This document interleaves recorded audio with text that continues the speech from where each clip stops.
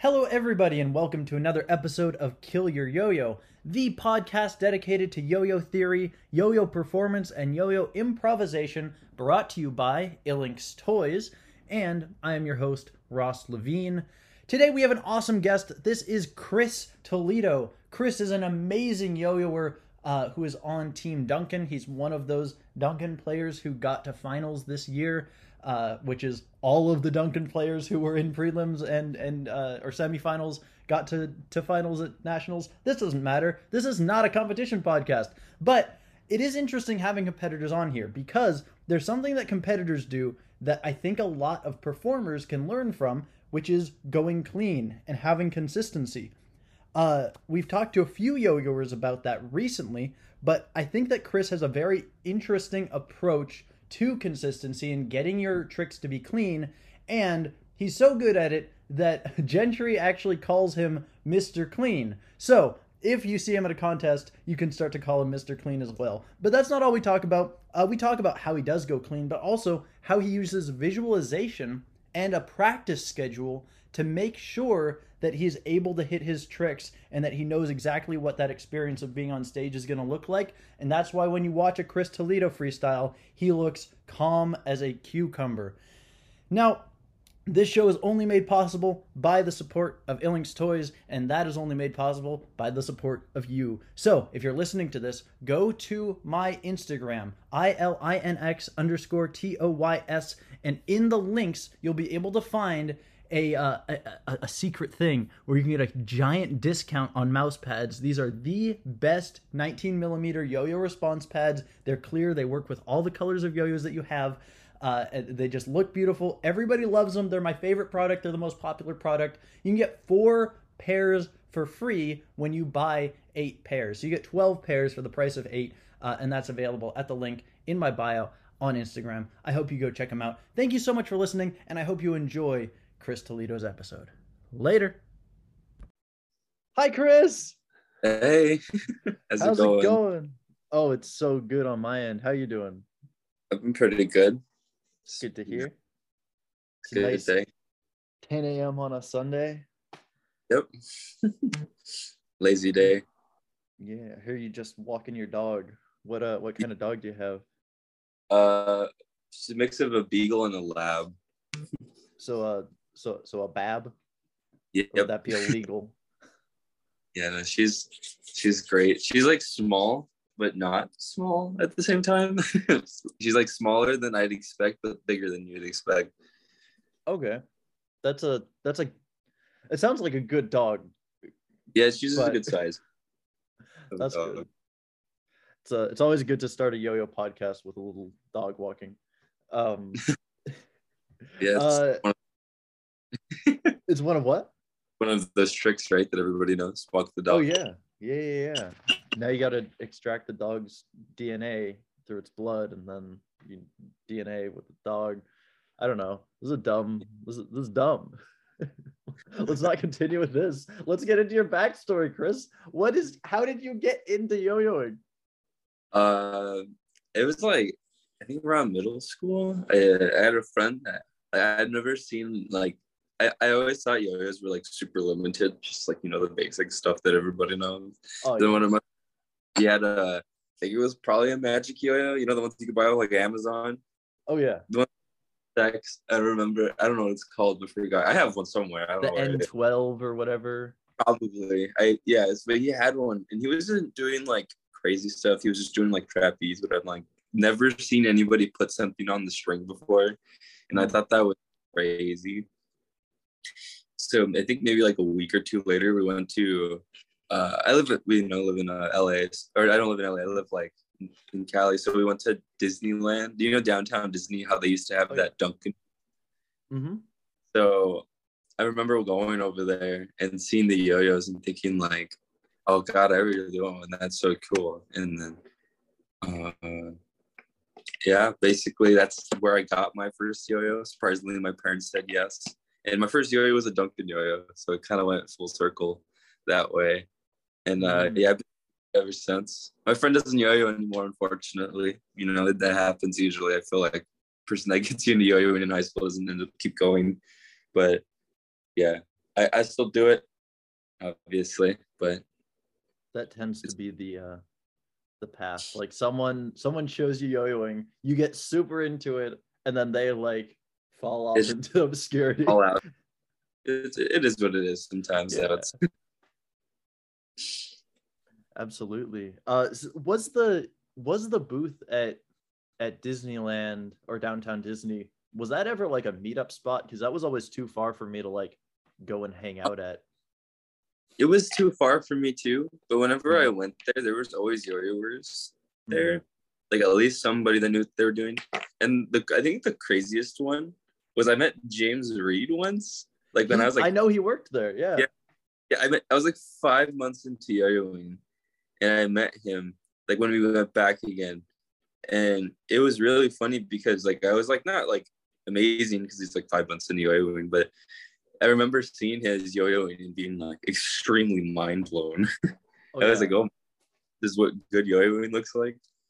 So yeah, I've known ever, and he's known my existence forever.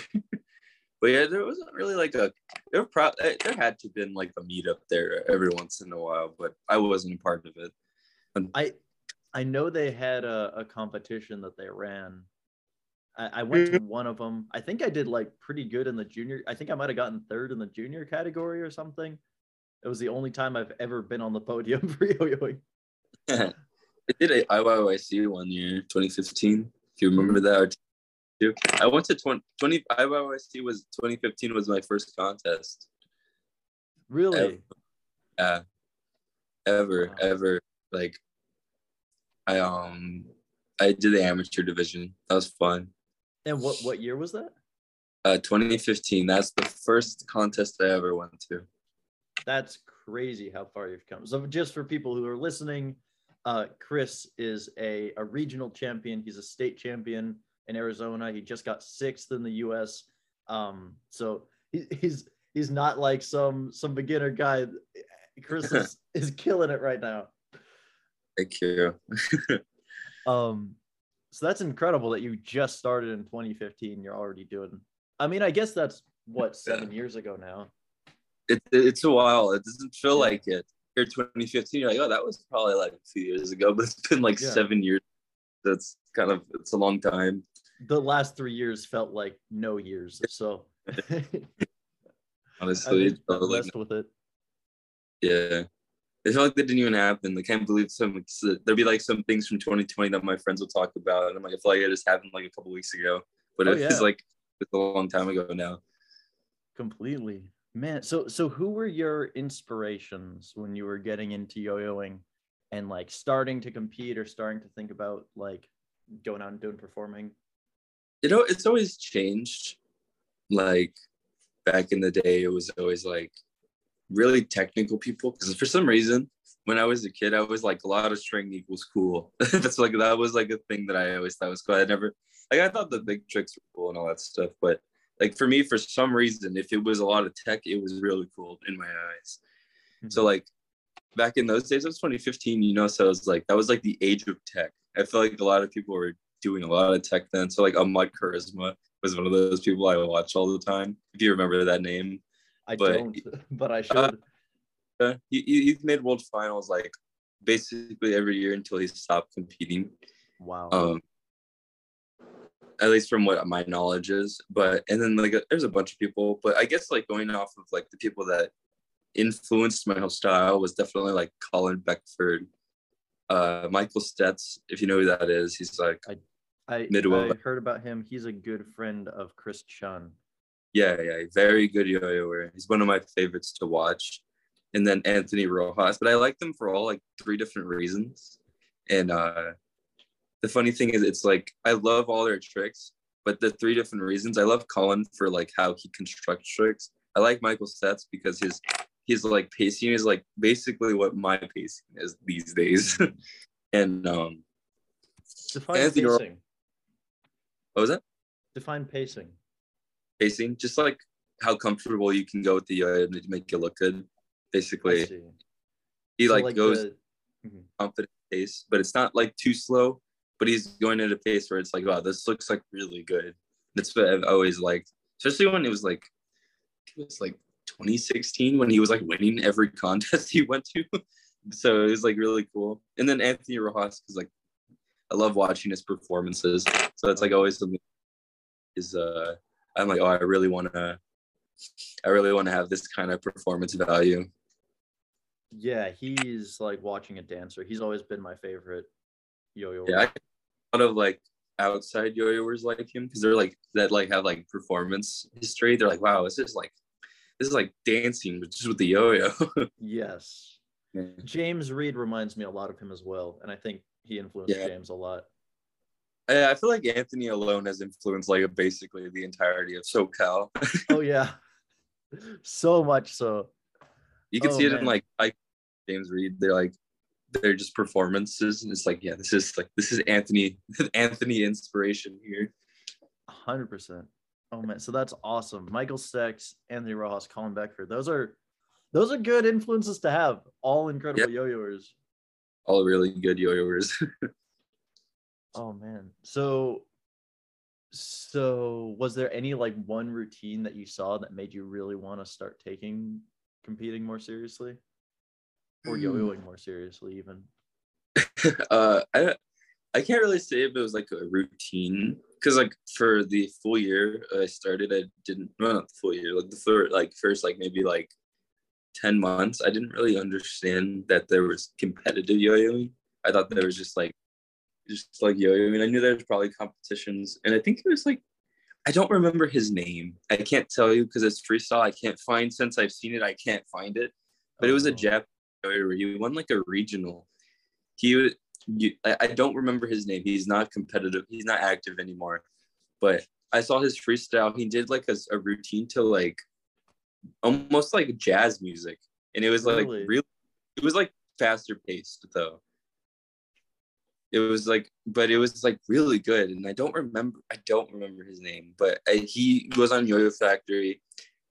If anybody's watching this and it can help me, he was in it was like an old Yo-Yo Factory video. He was in like Voshek's Checkmate video. He was the Japanese player on there. I don't remember his name at all, but he was the first yo-yoer I ever saw in a competition, and it made me want to be like him. Like one of like I was like, I want to be like this guy one day. I want to compete like this. That's cool. That's awesome. So I'm sure someone out there, some yo-yo nerd is gonna come in. Oh yeah. Message. What's your Instagram so people can message you about it? It's Kris, KRIS _ It's 2 underscores and then Toledo, TOLEVO. Perfect. Message him about, because it's a last video I haven't seen in like 7 to 8 years. Yeah, that would be great if we can reconnect you with that. Yeah, it's the video that got me. So why yo-yoing? Of all the things that you could do, why are you sticking with this dumb toy that we all love so much? I don't really have like a reason. I just thought it was always something to do. It was fun, and then it got like really serious when you start learning all the tricks, and you're like, wow, I want to be good. And I honestly think a lot of it was like watching those videos, like the one I just said, and then all the Yo-Yo Factory videos that are like Yo-Yo Factory in Japan, or like Yo-Yo Factory, like the rocks, or not the rock star, basically anything with Paul Hahn in it. Oh, but yeah, but those Yo-Yo videos made me want to be like those people a lot, and I was like, I want to go to these like these things that people are doing. It looks like fun, and that's basically what made me stick to it. Then like being there now is kind of crazy because it doesn't feel real sometimes. Mm-hmm. But it's really fun. It made me miss yo-yoing a lot, especially during quarantine. God, I missed yo-yoing so much. Going to nationals was so.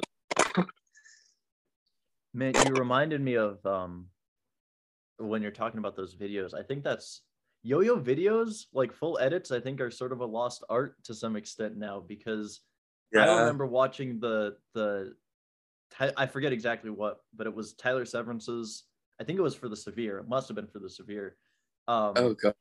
His video back in the day, and the Brian Figueroa Fiesta XX video I would watch on repeat, and just like all those videos back then that would come out, and you just go, oh, anything CLYW would put out, like they had some amazing videos.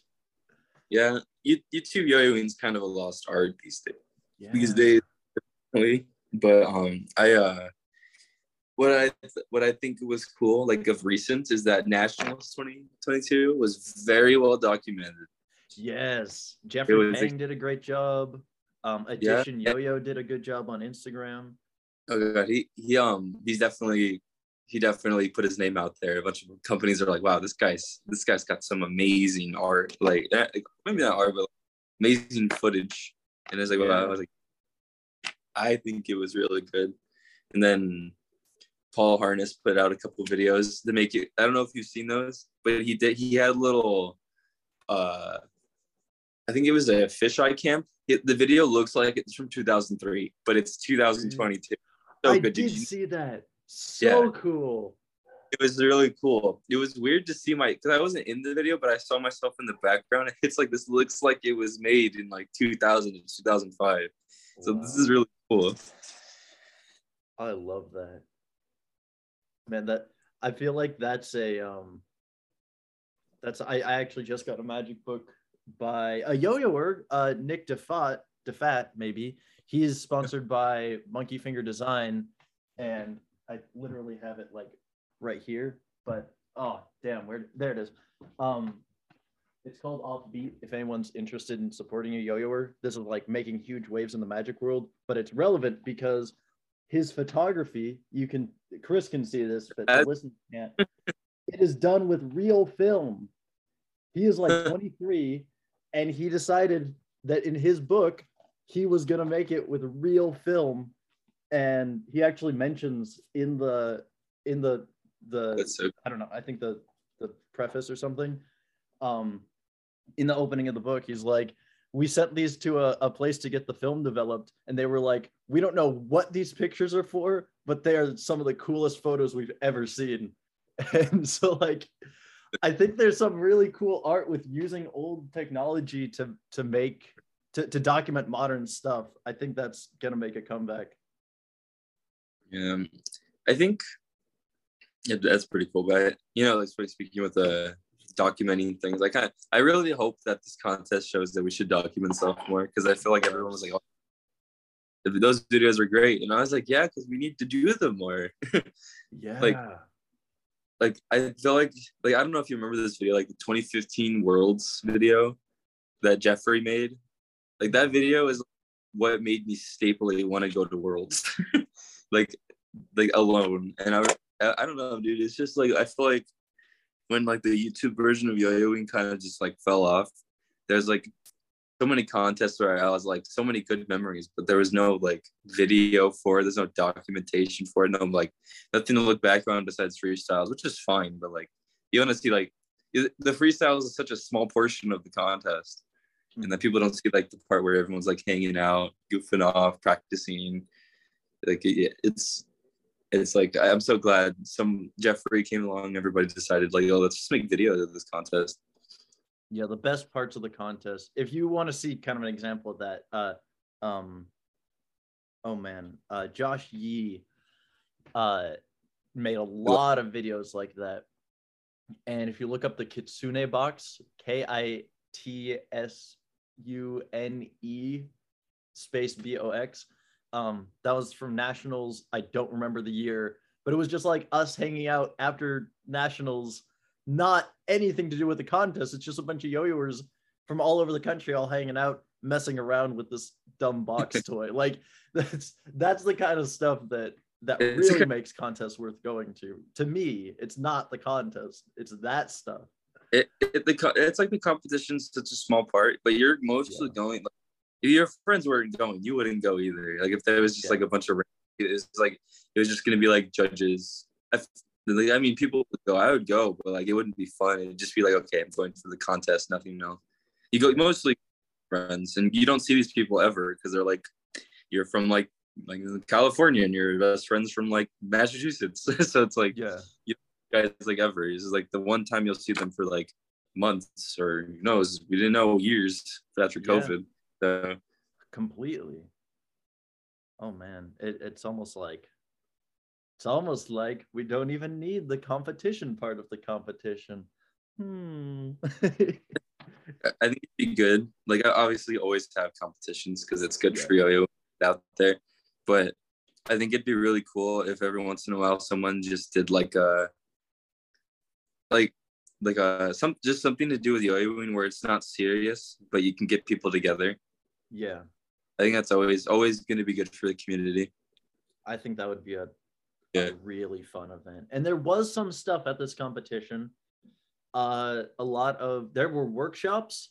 That was the first time I'd ever seen workshops at a competition. Gentry Stein talked and Hunter Fierstein talked. They did about 30 minutes each. I think Gentry did maybe an hour, 2 30-minute workshops. And it's an hour and a half of workshops. And I went to them and they were super fun. It was like, where else are you going to get to see Gentry talking? And then they also did like little mini games of like who can make a yo-yo spin the fastest. They had a yo-yo spin meter thing. I think when I went to the factory, everyone was doing that. Mm-hmm. How fast did you get, if you remember? I ended up not doing it because the line was like so long. Oh yeah. Do it. But I was like, I wanted to, but I was like, maybe I shouldn't. I was just like, that's a long line. It's tough. I think the secret is you have to measure it right after the throw too. Yeah. So yeah, and then it's cool. I wanted to do it, but at the contest when I'm at, like, if you're a competitor, you know what I mean. I'm at the contest, so I'm just focusing on the competition. Yeah, like, that's fair. The day. That's what I really liked Friday, being there, not having to stress about the competition, just kind of hanging out, looking at everything. Really nice. Then of course you go to like the contest day and everyone's like, okay, it's time, it's time to like be serious about it. Yeah. Oh yeah. Got their earbuds in, facing the wall. Basically. so let's talk a little bit about that. You are kind of well known as like, you hit stuff clean. You don't really miss that often on stage. I watched some of your routines just researching this, and you're so I don't think I saw you miss. So you have some incredible ability to be consistent on stage. I want to know, how do you go so clean? I mean, it's a lot of practice and a lot of I sometimes don't understand. I don't understand why. It's just like I practice a lot to the point where it feels like at least in my head, when I'm comfortable with practicing is when I'm doing the competition, like in my head, and like I'm comfortable with. I don't really know how to explain it, because like sometimes there'll be some days where I can't hit my routine ever, and then there'll be some days where I don't ever miss anything in my routine. And so far, I've only had one bad competition since becoming a top player, like one bad run. And I didn't even have the worst result, but I don't really understand what happens when I'm on stage. I kind of like focus, like this is like this is what you've been practicing for. Just focus and you can do it. And that's mostly what I'm just like trying to stay calm on stage, even though I'm like freaking out inside. But but yeah, it's also, I think, what? No, go ahead. I think a lot of what makes me go cleaner is I use music I enjoy. I actually like the song most of the time, at least. Maybe not for qualifiers. Qualifiers, I just put a routine and a bunch of like things I can do relatively easy with a song I probably don't like. But with finals, every song I've used, besides maybe like one, I've done really well at because I like the song. So it makes it easier for me to practice too. So do you get that thing? Because I get this thing that I'll choose a favorite song, like Last Night by the Strokes. Like, I love that song. It's one of my favorite songs. Or Reptilia by the Strokes, even better. That's probably my favorite song. I won't use that to compete with or for any performance because it's one of my favorite songs, and I don't want to ruin that song for myself. And every time I choose a song I love, I listen to it 10 million times to prepare for a performance, and then I hate that song now. So do you get that? Yeah, it's 100% real. It's such a risk. That's why I don't think I'll ever use like some of the songs I listen to normally. Mm-hmm. I did that at Nationals, though. I haven't listened to the song since. that at national. That song was one of my favorite songs ever. Yeah. Like easy. And I was like, I love this song by The Weeknd. And I remember I was talking to my girlfriend and she was like, yeah, I really like this song too. And I was all like, maybe I should use this. And I used it and I was like, Jesus Christ, I can't listen to this song again. Like, I need this song. And but using it, I definitely think people were like, this song was like perfect for you. And I'd say so as well. I think that fit my, if I had to describe a song, my yo-yoing a song, it'd be that song. It's almost like you have to sacrifice your own enjoyment of that song to allow everyone. people to really love your routine because you made such a good song for it. They're like, that song was perfect for you. And I was like, yeah, you probably don't know this, but that's one of my favorite songs ever. Yeah. But I can't listen to it anymore. What song by The Weeknd was it? If you it was Die for The Weeknd. Which one? Die for You by The Weeknd. Gotcha. One of those songs that had so many cues there I can evenly pace my tricks out without having to stop at points. So it felt so perfect for me. That's great. So part of it is like making sure that you're comfortable on stage by using kind of setting the scene to make it so that you are comfortable. Yeah. That's why I like when I go up there, I look so like, like I get that told a lot. Like, oh, you look so calm and comfortable on stage. It's because I'm not forcing myself to go faster. I'm not forcing me to do anything crazy. I'm just yo-yoing up there like I would yo-yo in my room. So maybe that could be a big reason why I go as clean as I do, because I'm trying to enjoy myself more. Well, I'm competing obviously, but I'm also trying to enjoy myself up there. Yeah. Because like you can't have fun with it. Like why do it? That's true. So is there anything else that you do to kind of set that stage and put yourself in that mindset? Because I can get freaked out if I'm doing a choreographed routine. I can get very in my head and then my hands start shaking because I'm like, oh no, I messed up that other thing. And then I'd start thinking about like, how do I solve this issue whereas if you don't miss anything, you don't end up having that problem. Well, there's a couple things I'm like, well, one of them, I can be a little bit of a perfectionist. Like every time I look at a routine I make, I picture me doing it flawless on stage all the time. Yeah. I think that does factor because when you visualize yourself on stage and you want to do good, you visualize you never messing up ever. Yeah. And that's most of the time. That's like practicing without using a yo-yo, basically visualizing what you're going to do on stage. Mm-hmm. And then when it comes to practice, I do have a practice schedule. Okay. I practice my qualifiers 5 times a day, depending on how long it is. I think for nationals it was 5 times because it was an extra 30 seconds, and it doesn't seem like a lot, but if you're practicing it over and over and over, it's like it makes you feel a little insane. Especially if it's a qualifier. Do you have that written down somewhere of like what your schedule looks like?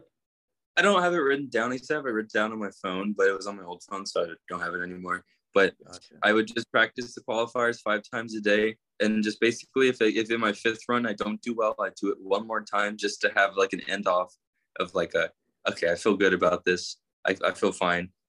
Like I can start my final. And my final, it does depend a lot on how long it is. Because 2 minutes I can do maybe the same amount or like two less, like 4 times. But if it's 3 minutes, 3 minutes of yo-yoing, and I don't know if you've ever done one before, but if you have, you understand how long it feels practicing it. It feels like forever, and it's very tiring. So like I'll only run through it like once, twice, maybe 3 times a day, just to get myself in the like mindset of the routine. I see. So it's like qualifiers 5 times per day, have to do it, and those are like a minute. But then your final, you want to do like 1 to 4 times per day. Yeah, because it's like I always say, like, you need to focus on qualifiers if you want to make finals. Like that's so important.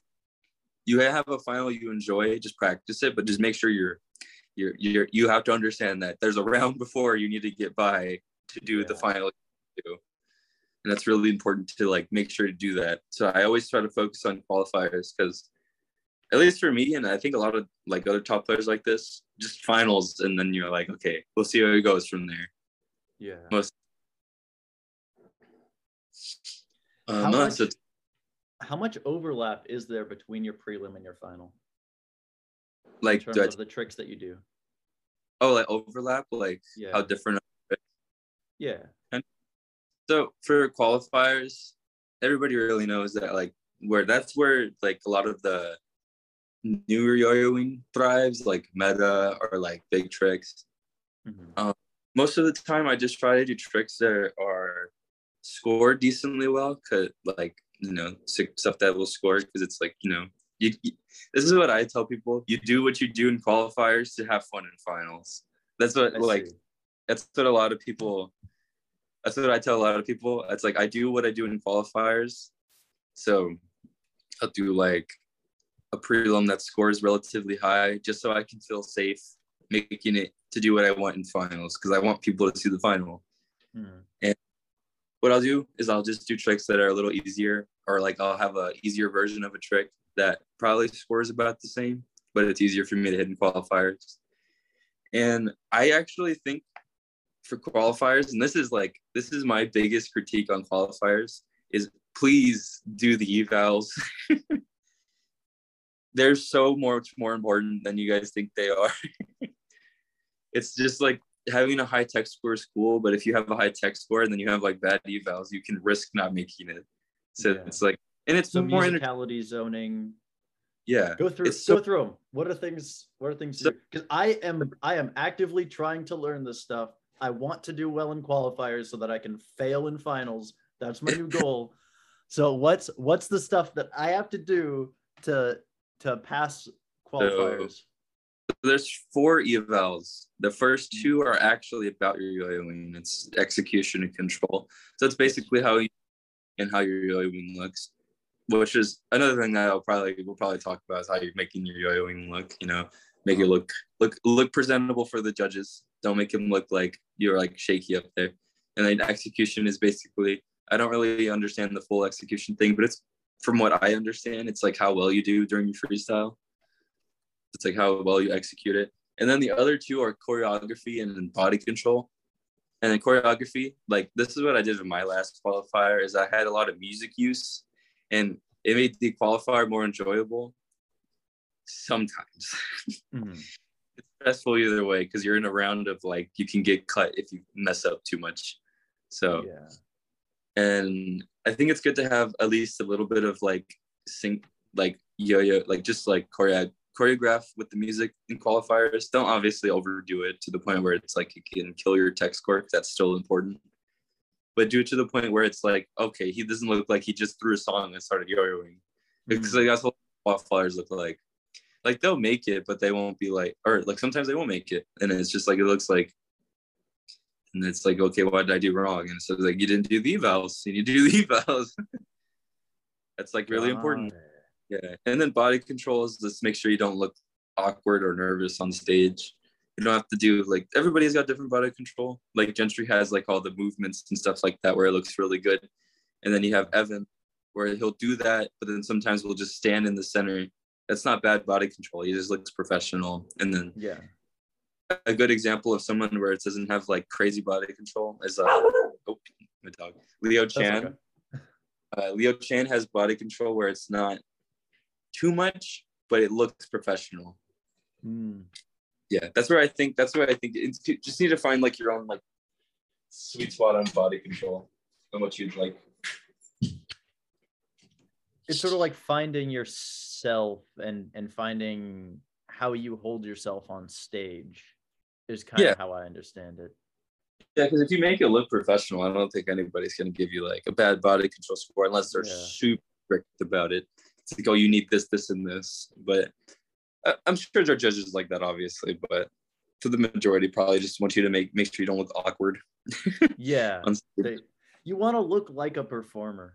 I think there's something that a lot of yo-yoers could benefit from. I think there's a lot that yo-yoers could benefit from taking like an acting class or a dancing class or like or like an improv class. I think generally, and one of the things is being able to hold yourself on stage And like everybody, something that everybody can relate to, because everyone's done some public speaking in school, is there's a difference between how I'm talking right now, which I'm talking for a podcast, so I'm projecting, speaking from my diaphragm, over enunciating a little bit, and then how I might talk to a friend, which is a little bit more like this, like, oh hey, how's your day going? Oh, is it okay?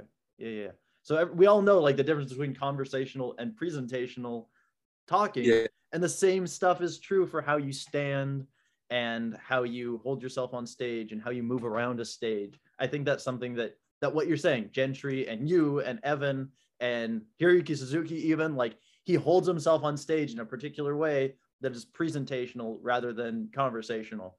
And I think that's sort of something that yo-yoers don't necessarily get when they're just getting into it, is you're doing a performance, learn how to perform. Yeah. It's just like, it's not just the tricks, it's everything. Everything's being judged you're doing. The second you walk on stage, you're being judged. The second until you get off. That's basically this. Every second you're on stage, anything you do can be judged, scored. So it's like you gotta look professional. At least just look like you know what you're doing. Yes. Just look what you know what you're doing. Even if you don't know what you're doing, just make it look like you know what you're doing. It's performance is like the absolute maximum of fake it till you make it, because you can go on stage and pretend you know what you're doing, and you will, even if you do a terrible routine and you end confident and you like throw your hand in the air after you bind, like, people will still be like, oh man, this guy's confident, or this person's confident. People will remember, like, even if it's like, people will remember you, like, okay, that kid is like, he's confident, he's not there yet, but you'll be remembered until, like, you know, fake it till you make it, and then one day you'll make it and you're like, oh, this makes a lot of sense now. Absolutely. I get it. Oh, completely. Man, so that's awesome. We're talking a few days ago about you like to record your routines with a phone. Yes. And that's something that that's very common in magic. Like, from the beginning, you learn practice in front of a mirror. And I took that and put it into my yo-yoing. I always like to yo-yo in front of a mirror. And so anywhere I am, one of the first things I buy is a new mirror, to make sure I always have something to go in front of, so that you can see it from the audience's perspective. And the epitome of that, and what a lot of magicians are now saying, is you want to record your magic so that you can make sure you get it from all the different angles. And like, hearing that you record your routines was making me think of that, because I don't do that with my magic yet, and I don't do it with my yo-yoing yet. But I want to hear about why you do it with your yo-yoing, and any tips that you have for how people can start to use it in their yo-yoing. Well, I think it's really important to do that, at least for me, just because you see your routine in your way, like you see you doing it. Yeah. But you think this is like, oh, this feels so good to do, and this looks great, I'm gonna get a lot of music for this. But if you record it, sometimes it looks completely different. Like everything looks different from a different point of view. You're seeing it from somebody else's eyes, essentially. So I think it's really important to record it, see how it looks, because it, like, you may think it look like you made it look good, but you record it and it looks like, I didn't see it. Like, what happened? Because it's like, obviously, that presentation is really important. You got to make it look good. You got to make it obvious. Judges are human. They are not robots. They will not see something if it's not obvious. So if you, like, say, like, a good example is like a music cue. You have a cue where it's like, oh, this looks so good when I do it. But then you record it and you're like, I barely saw that. You got to make it. I think it's really important to do that. Record it. See how the freestyle flows with the music, because maybe it's too fast paced and maybe I should change the song, or I should go slower, faster. I think it's really important to just watch yourself yo-yo in that way. Especially if you're trying to win the contest too. That's like really important, because you want to make it look good to be above everybody, not just like for that standard. But obviously, always just do it for yourself, to make yourself like feel good. Like, oh, I like this. I'll be happy no matter my placing. That's basically what I did for Nats. I was like, I looked at it. I'm like, okay, if I get top 10, I'll be happy. But if I hit it clean and I don't, I at least will be like, okay, I really like this routine. Yeah. I'm happy. That's something that you're making me think of, is like, if you record something that that the judges are human. They are not Yeah. machines. They won't know the little intricacies of what you do. For example, like magic drop. I don't think any judge will ever know when that magic drop happens. And so like I don't understand the trick of magic drop because you can't see the thing that happens. You just feel it when you're doing the trick. It's kind of an example. Like you never see that from the audience's perspective. But another example is if you do a trick that you post on Instagram or TikTok or something, and you ever hit the slow-mo button before you post it, that I don't think would be a good trick to do for a live audience, because that thing that's slow-mo that you're trying to emphasize, real people can't see, or else you wouldn't have had to put it into slow-mo. Yeah. It's like you're either trying to show off that one element really badly, or it doesn't look that good besides in slow-mo. Yeah, exactly. So yeah, I see what you mean. But yeah, I think you don't have to do that, but I think recording yourself is really beneficial because you get to see exactly what your routine looks like from somebody else's eyes, not just your own. And then also send it to people. Let people watch it. Like people you can trust, not to like obviously spread it, like just spread it everywhere. But like people that are better than you, send it to people that are same level, some people that are maybe not worse, but just don't like do well as well, placing wise. Like always get different opinions, because maybe someone will see something that like you beat them every contest, but they'll see something like, oh, that was such a weird movement there you did. Everyone will see something. Someone will have a different opinion on it. Some people will be like, oh, that's really good. Some people will help, but always getting opinions on stuff is very important, especially if you want to get better at competing. It's never, no one will, like, unless they're like kind of like not the best person, but no one will ever turn down watching somebody and helping somebody. Absolutely. And something that I want to emphasize that I learned this from Discourse in Magic, Jonah Babbins. He talked about how easy it is to like talk to the biggest magicians, and I'm realizing it is very easy to talk to the biggest yo-yoers. You can hit up Evan, and he will probably respond to you. Even though he's world champion Evan Nagao, he'll be like, "Oh yeah, hey, how's it going?" And the perfect example is Bella Freestyling. This is just what I was thinking about while you were talking about. Her Instagram is, or their Instagram is BELLAFREESTYLIN.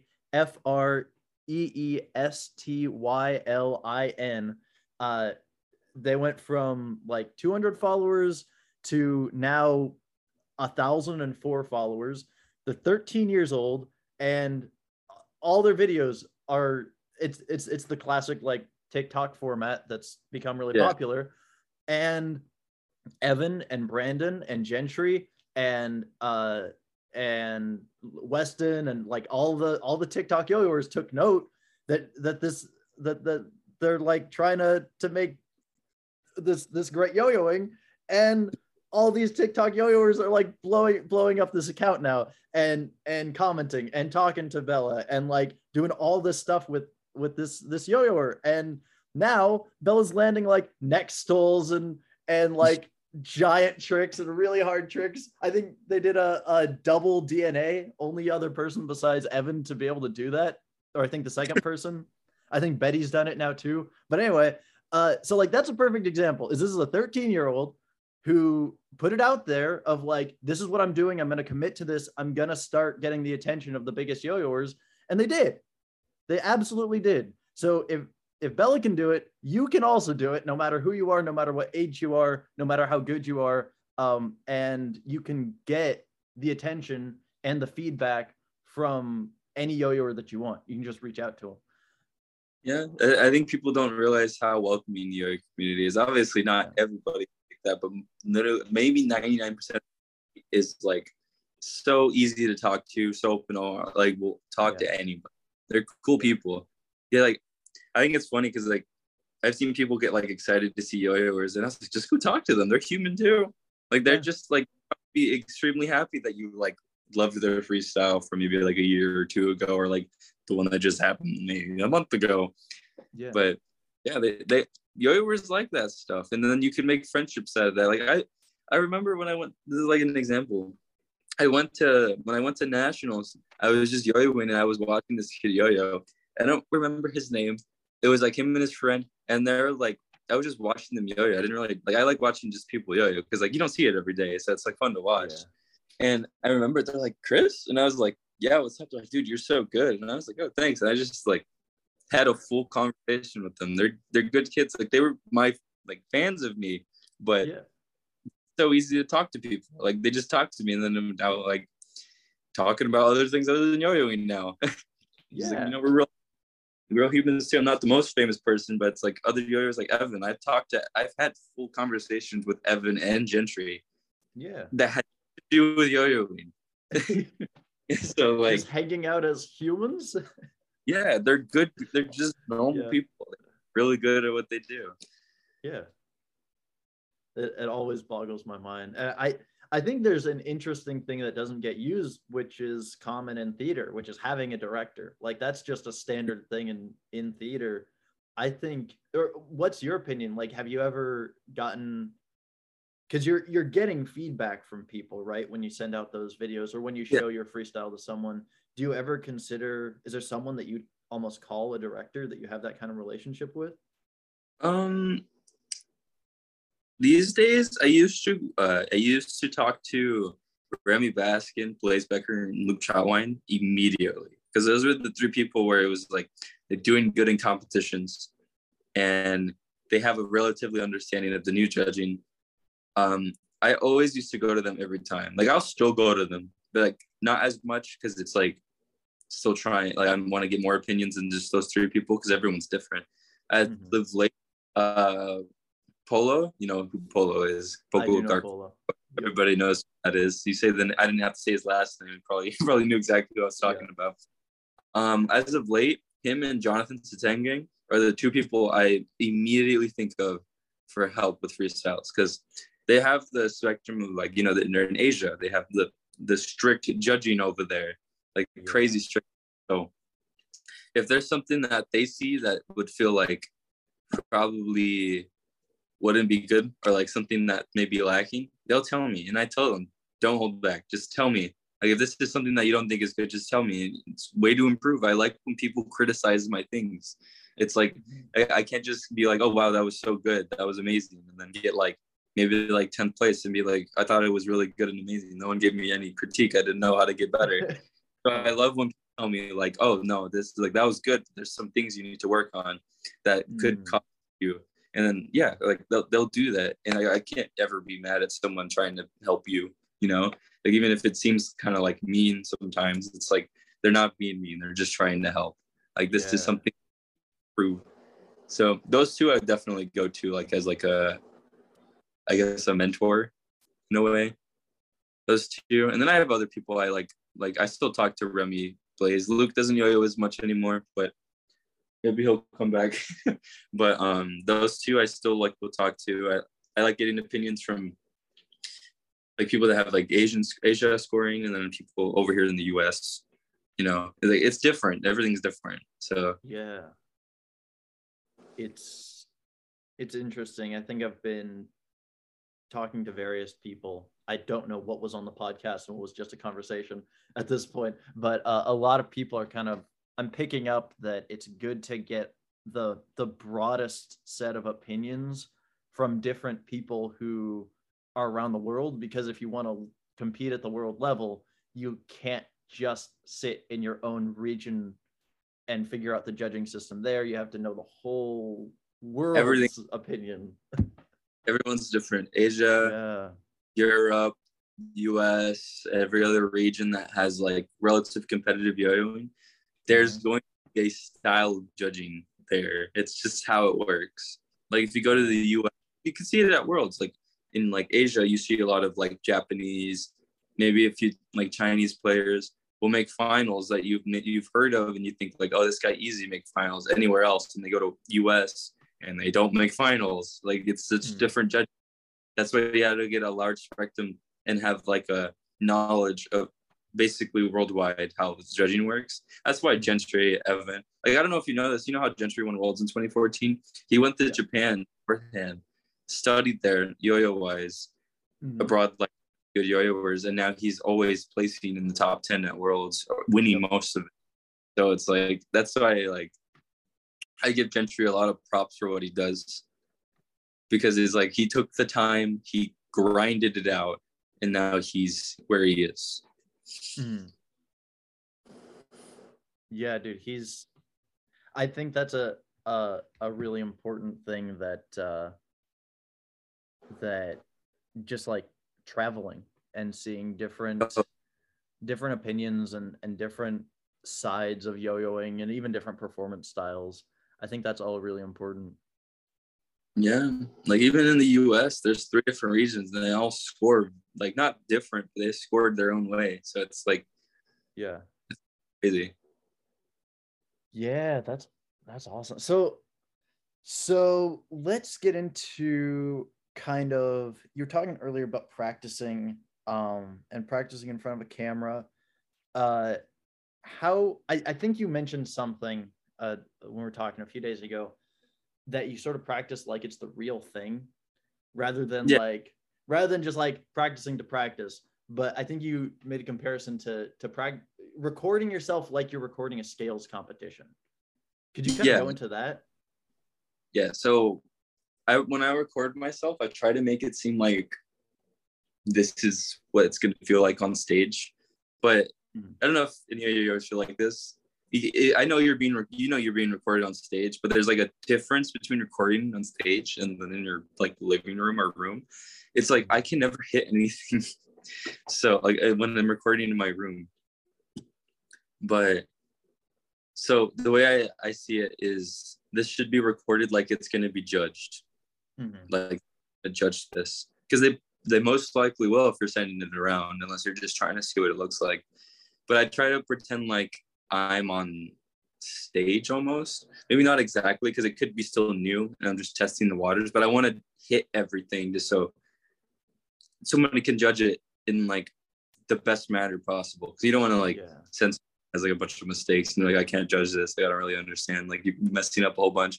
But yeah, like you know, like scales, like basically online scales, like the contests are just like, if everybody went clean, this is what it would look like.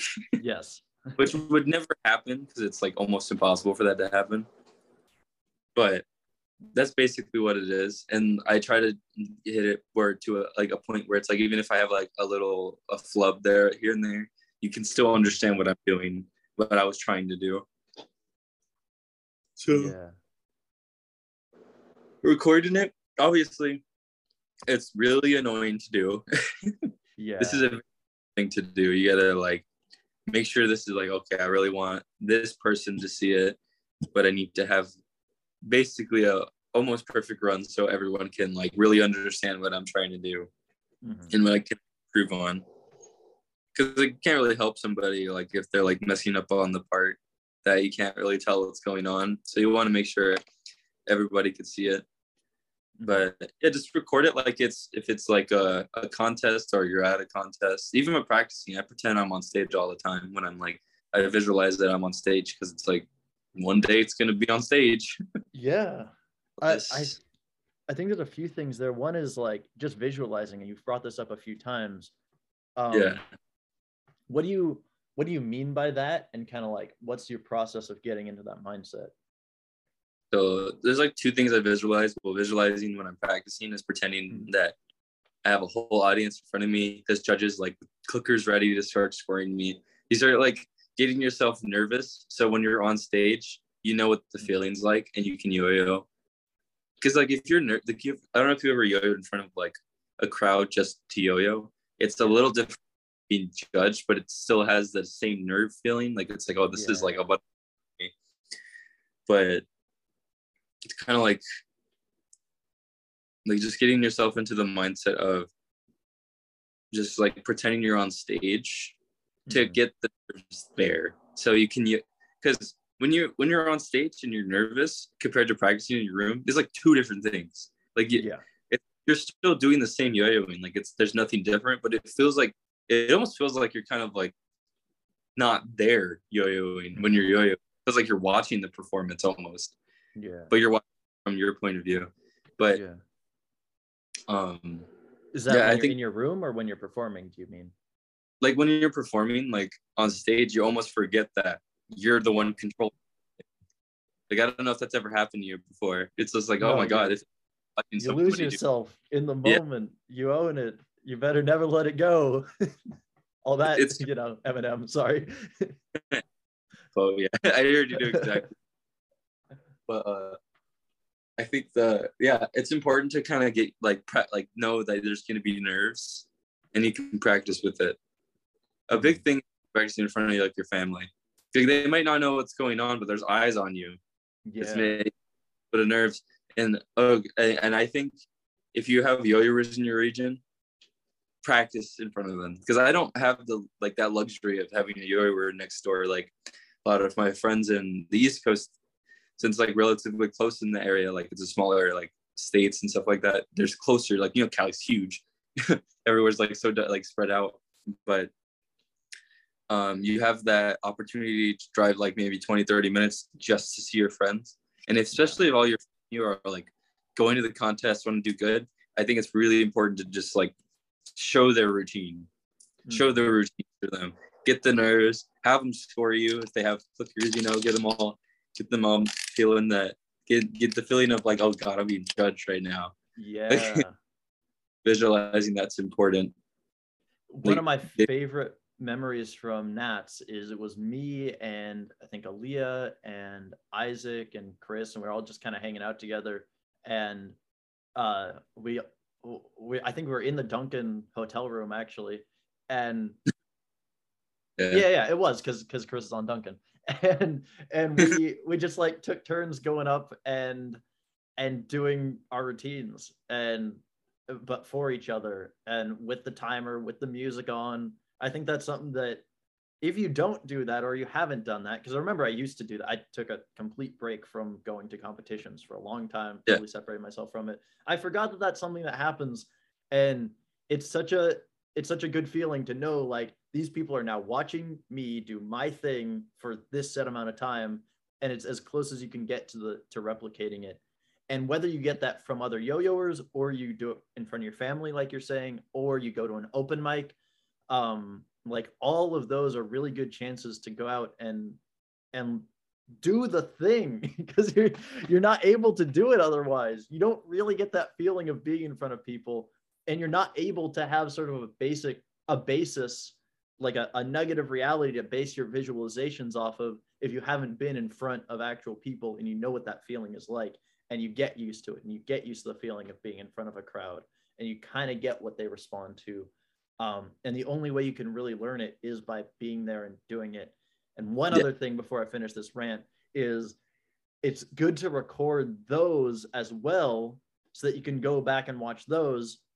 Something that all the best stand-up comedians do, and same with magicians, is they record all their performances. They force themselves to watch those performances so that they can see not only this is what my performance looked like, but this is the moments where the audience responded. And now I'm going to take those points and emphasize those even more and try to figure out how I can do more of that sort of stuff, even though it's very painful watching yourself on tape. Oh, I cannot watch my freestyles, but you have to. If you get better, you have to. Like, you're excited, like, oh, everybody watch this, but you're like, I don't want to watch it though. Yeah. It's also interesting watching it right after it happens and then watching it a few days later. Like, it's always it's a totally different viewing experience. Yeah, I remember watching my Nats and I was like, dang, that was like decent. And then I watched it again and I was like, I have a lot of things to work on. Oh yeah. It's crazy. That was the same with mine. I watched it the first time right after it happened, and it was fully improvised kind of routine, and like I messed up immediately. I immediately got a knot, but I played with that, and I was like doing tricks with a dead yo-yo. And so right after it happened, I'm like, man, that's so cool. I got to improvise and do dead yo-yo tricks on stage, and people were liking it. And so I'm like watching my video thinking all that stuff. And then yesterday I rewatched it. I'm like, damn, next time I really wish I would have not gotten a knot immediately, so I could have done some more tricks with the yo-yo spinning. Like, that would have been another cool thing. But I'm happy it happened that other way. But damn, I really got to work on not getting a knot immediately. Yeah, it's like, dang, it didn't happen. Yeah, exactly. So you kind of, it's the feeling of like getting separation from that. You're now watching it as an outside observer because you're kind of watching yourself, 2 or 3 weeks ago or 2 or 3 years ago, and now you're a different person than you were when it happened. Yeah, so it's really good to record yourself. It's also, I always save I have like unlisted videos on my YouTube of just freestyles that I either never did or I did already, but I hit them like cleaner than I did on stage, or maybe about the same. And then I'll watch it and I'm like, that's so weird. I don't even do that anymore. Like, because it's stuff I don't do anymore. I was like, it's good to keep track of all that stuff, because you always have like, you always like think like, at least for me, like I always think I'm like, my yo-yoing's decent, but I can always work on stuff, and like it always changes through like the times, because that's what when you're competing, and so you have to kind of just do that, kind of like change with the times, or happen because of you. Like, you know how like top players are like Gentry, Evan, they don't really do the meta, they make the meta. Yeah. Like the Queen is something that they made. Yeah. Or like, a good example, like Takeshi does no meta, but there's tricks that he'll do that everyone does. You know why? It's because he made it. Yeah. He made what you're doing. He's the meta. He's the place you go to steal all the double click meta stuff. Yeah. A lot of tricks like that, which is like a good outlet to learn stuff, because he's got some different stuff. He's a very everyone knows who Takeshi is, obviously. But, I had something to say. I totally forgot it. but yeah, no, that's all super important stuff. It's like, yeah, I think we covered it, man. So I think that ticks off the box of just like practicing like it's the real thing every time, keeping recordings of it. So important to go clean. Gives you a little bit of that nerve. So you know how to yo-yo when it's like you have nerves. Make yourself calm. So there is sort of that talk of the meta, and I think it's something that comes up a lot.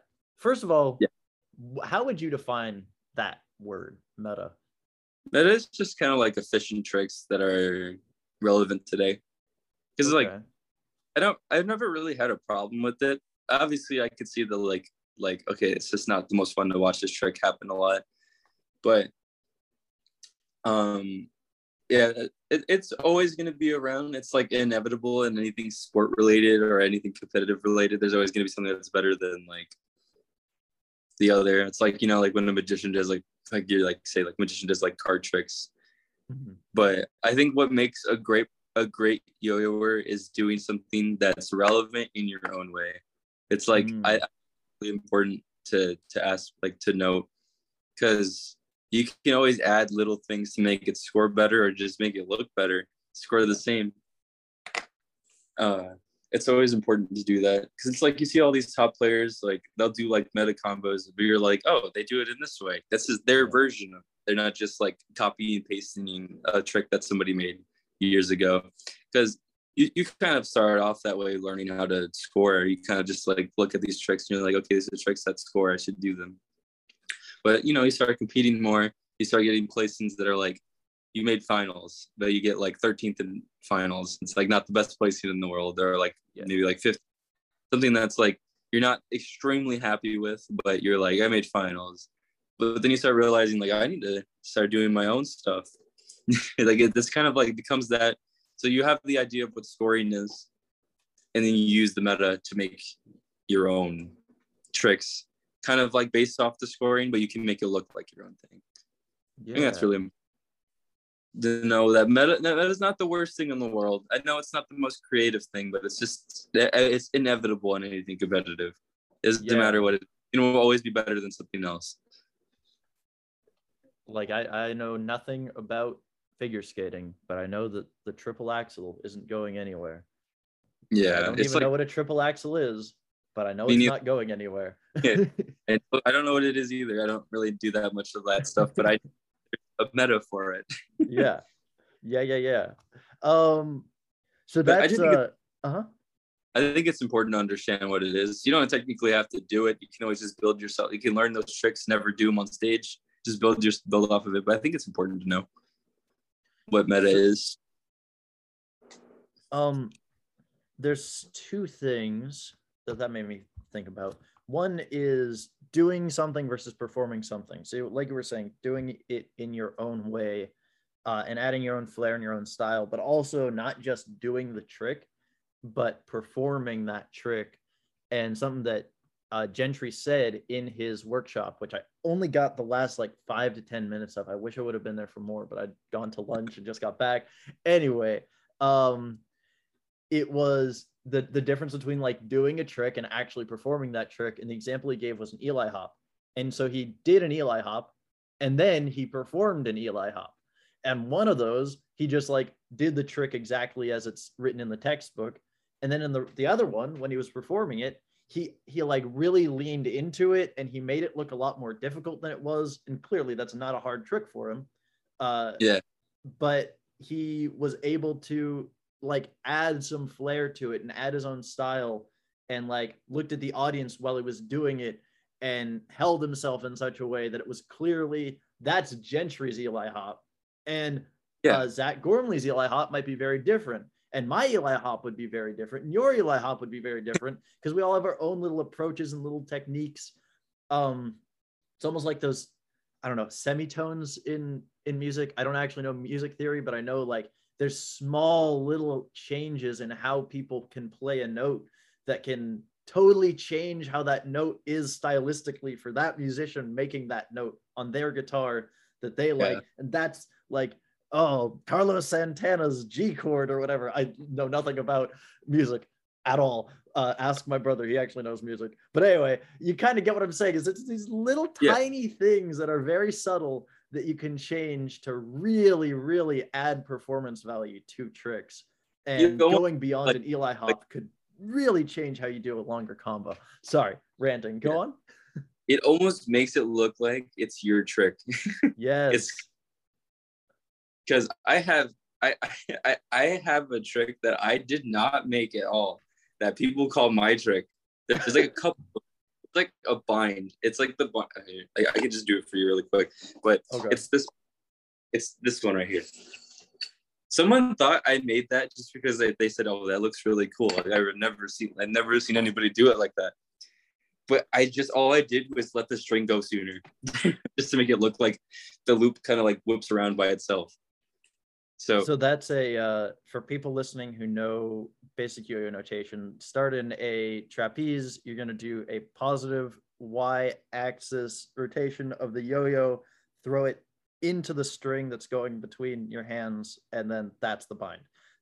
So like that's basically how you're doing it. You're going around, positive y rotation, and then binding straight from there. I think that covers how it works. And if you don't know basic yo-yo notation, soon I'm going to be doing a video on it and giving that away for free for people who sign up for my newsletter. Sorry to advertise based off your trick, but I do love that bind. Also, maybe I'll have you send me a video and I can post it onto my Instagram, or onto your Instagram. But anyway, so you're doing that slightly differently than anyone else. And now people are kind of thinking that that's your bind.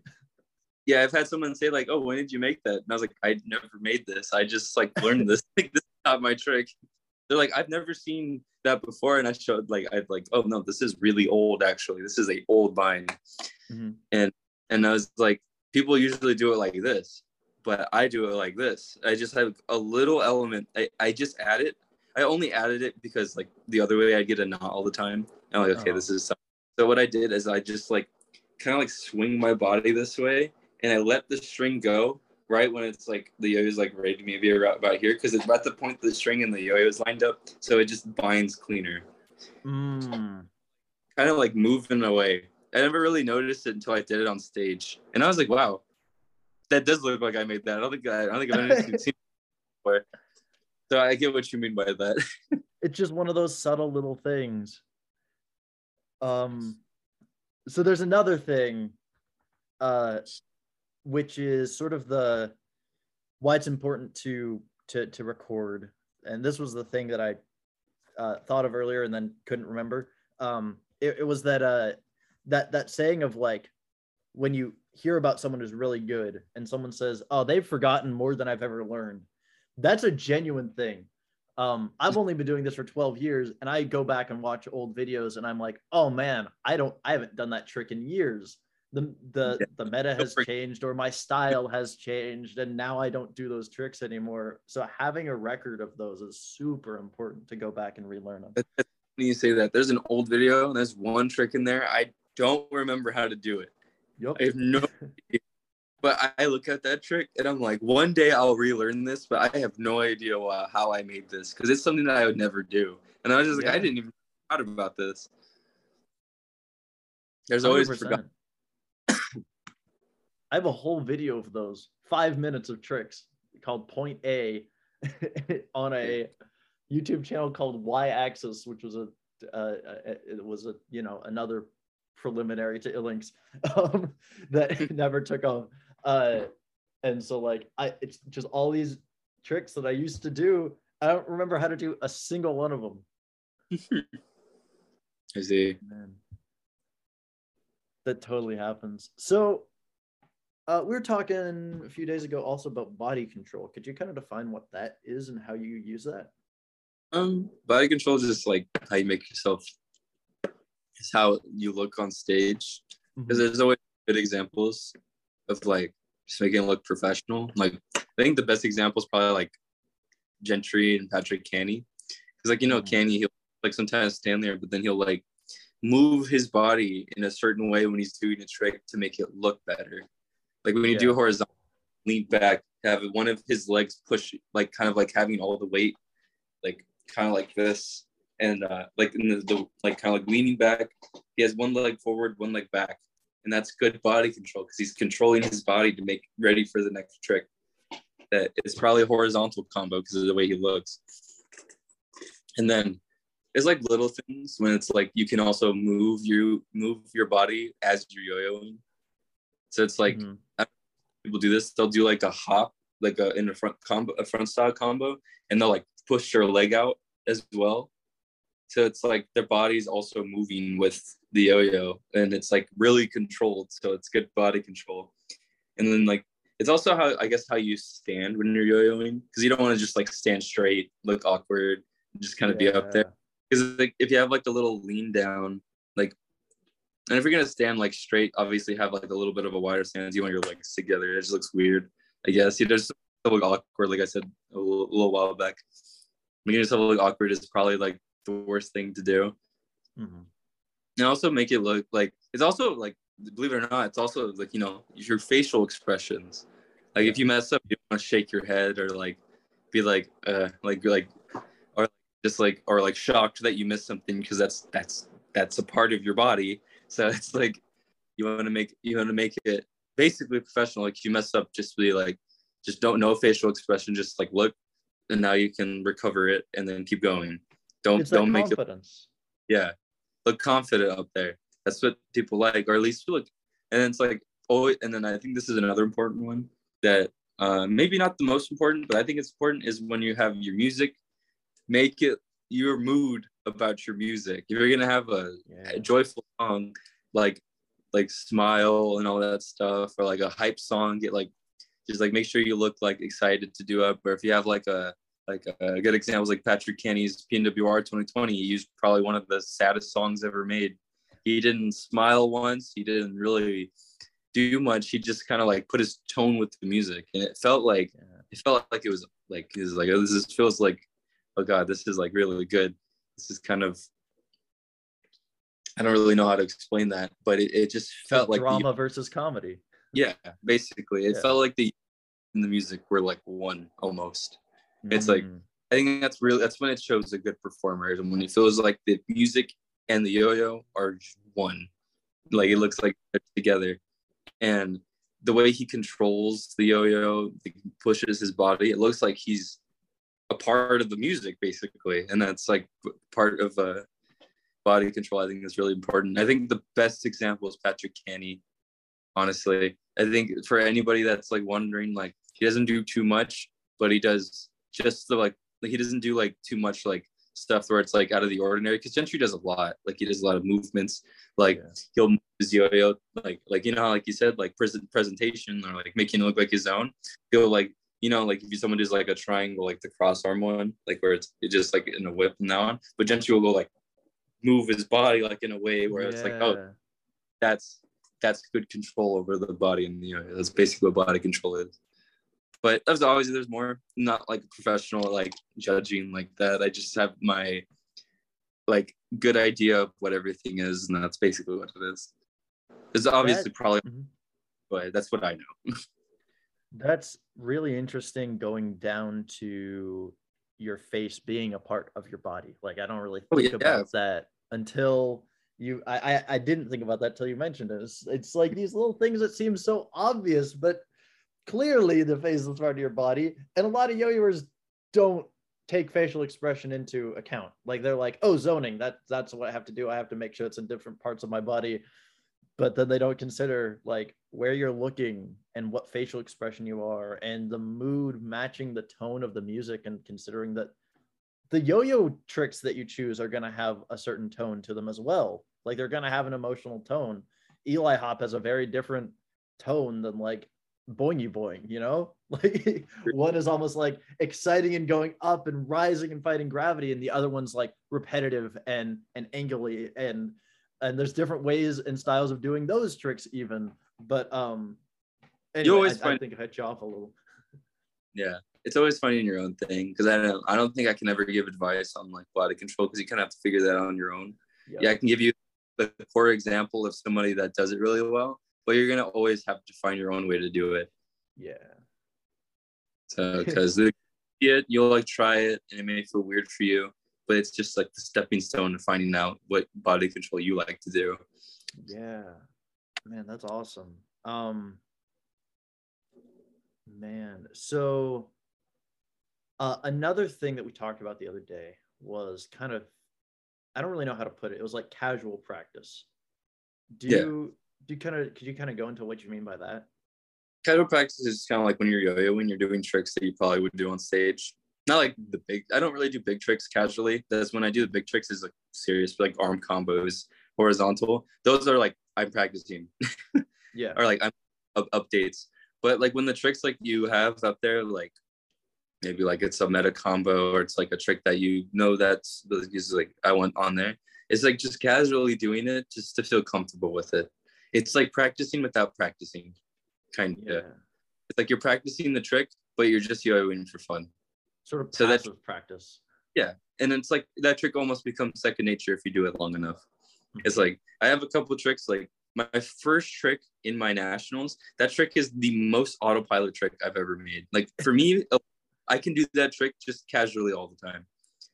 But on stage, it's different, obviously. But it feels like I'm confident enough where I have this trick.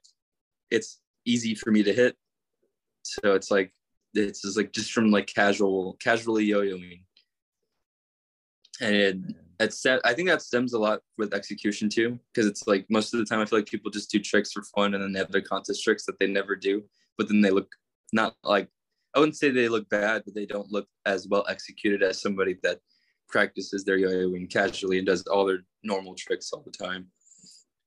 That's how I came up with better execution. That's kind of how I tend to expand out my web of tricks, is like I'll have a concept and I'll have a yo-yo in my pocket, and like as I'm walking from the parking lot to my office, I will, and it used to be between classes or like whatever whatever liminal time you have that's just like between, you're not really doing anything. I like to fill that time with yo-yoing. And so that's why I think it's so important to have a yo-yo in your pocket all the time, and to have a yo-yo that you can always have in your pocket. Oh, am I advertising the melatonin again? Whoopsies. Anyway. But it is important to always have a yo-yo with you, whatever yo-yo that is, because then you can explore that and do that passive practice. And I'll usually like have a concept that I'm working on for a day, and then I'll maybe take a break from work, take a walk around campus or wherever it is that I'm working. I just changed jobs. and I actually haven't found the place that I want to walk around at the new place because it's at Universal. And so like, do I walk around the back lot and then like a bunch of tram people are going to see me on the back lot tour? And then I'm like going to get fired for trying to be an entertainer there. So I'm still figuring that out. But anyway, wherever you end up walking and taking your breaks, like it's super important to find your tricks and to explore outwards of wherever it is that you are, so that you can keep up and create sort of a batch of tricks that you know that you can hit every time. I don't know. I think we all kind of do that automatically, but I like this podcast because we can talk about stuff that we sort of do automatically and get it out there. I feel like everyone kind of does that though. Just kind of like has a trick they like. Because there's always like when someone's like, show me a trick. There's that one trick that you're like, okay, and then you do the trick and you're like, yeah, this is the trick I can probably hit. Like, well, like I think it's funny because what I consider autopilot trick is a trick. It's like it's like do this or so and so will happen, and you do that trick. You have to. That's to me is like a base, like the closest thing to an autopilot. It's like so where it's you can like do it no matter what every time. Like no matter the consequence, I can do it. Obviously, there'd be like it's a little different if it was like real, like it'd be nervous, but okay, land that trick right now that you can do for nationals. That first trick that you do. Or else you have to send me one of your grasshoppers. Basically, it's like no, do it right now. You've been challenged. The gauntlet's on the ground. God, I actually probably gonna mess it up. I can try. Let's see. The yo-yo is not snagged. Dude, this is a little more nerve-wracking, bro. Hope the wind doesn't mess me up here. Yeah, you got a fan blowing? Yep. Okay, that was perfect. You got it. I think there was a little mistake, little lack of control somewhere for 1 second, but everything else was perfect. And take it till you make it. Yeah, it looked great. That's a good trick. Yeah, it's not like I messed up. I just didn't hit it the way I usually do. So I was like, I guess I could have messed up. But you can roll with it. Yeah. Yeah. That looked good. That's a really good trick. That's a hard trick too, to be an autopilot kind of a trick. Yeah, it's long. For some reason it's a trick I really enjoy. That's interesting because that's very different than the kind of tricks that I generally do on autopilot. Like my tricks are very swing based, and so often I'll just do like follow combos or a just like revolution sort of combo. That tends to be what I like to do. Or front style. I'll do my front style combos and just like do different protrusions and boingy boing variations and stuff. I like to do those sort of when I'm walking around. It's very easy like doing front style while walking forward. Yeah, because it's actually good practice too. Because most of the time people walk in style. But it's like front style is probably one of those tricks that I feel like everyone can kind of like do, just like do it. You just whip out your front style routine. Plus, it's like good audience too because it's fast. People like that. There is something I want to point out, which is when you're starting out, it's almost like at our level. The way I'll put it is, and I don't know why I want to put it like this, but I do. The way stand-up comedians start talking about their comedy at a certain level is like, oh, I'm going to go do 5 minutes. I'm going to go do 20 minutes. Whereas when I do comedy, I am at the level of like, I can go find a set that I recorded, find the jokes that I liked from it, put those together, and now I have like 20 jokes. And so I'm like, all right, I have these 20 jokes. I can maybe go, I'm just doing this because my friend who's a comic is staying at my house right now. And we've been talking about this. Whereas he's now at the level because he's been like out and touring and doing shows and he's headlined a few times and like he's like out and doing actual comedy. And so now he's just like, oh yeah, I'll go do 5 minutes. So the way that we talk about yo-yoing is like, oh yeah, we go do our yo-yoing. I'm going to go do some yo-yoing right now. Whereas a beginner, and I remember this feeling, and you probably do too, when you're just starting and someone says, oh, show me some yo-yo tricks. In your head, you're like, oh, shoot, what's the 5 tricks that I can do for this person? I'm going to do Eli hop. All right, I've done Eli hop. Now I'm going to bind. Now I'm going to do green triangle. All right, I've landed green triangle, and now I'm going to bind.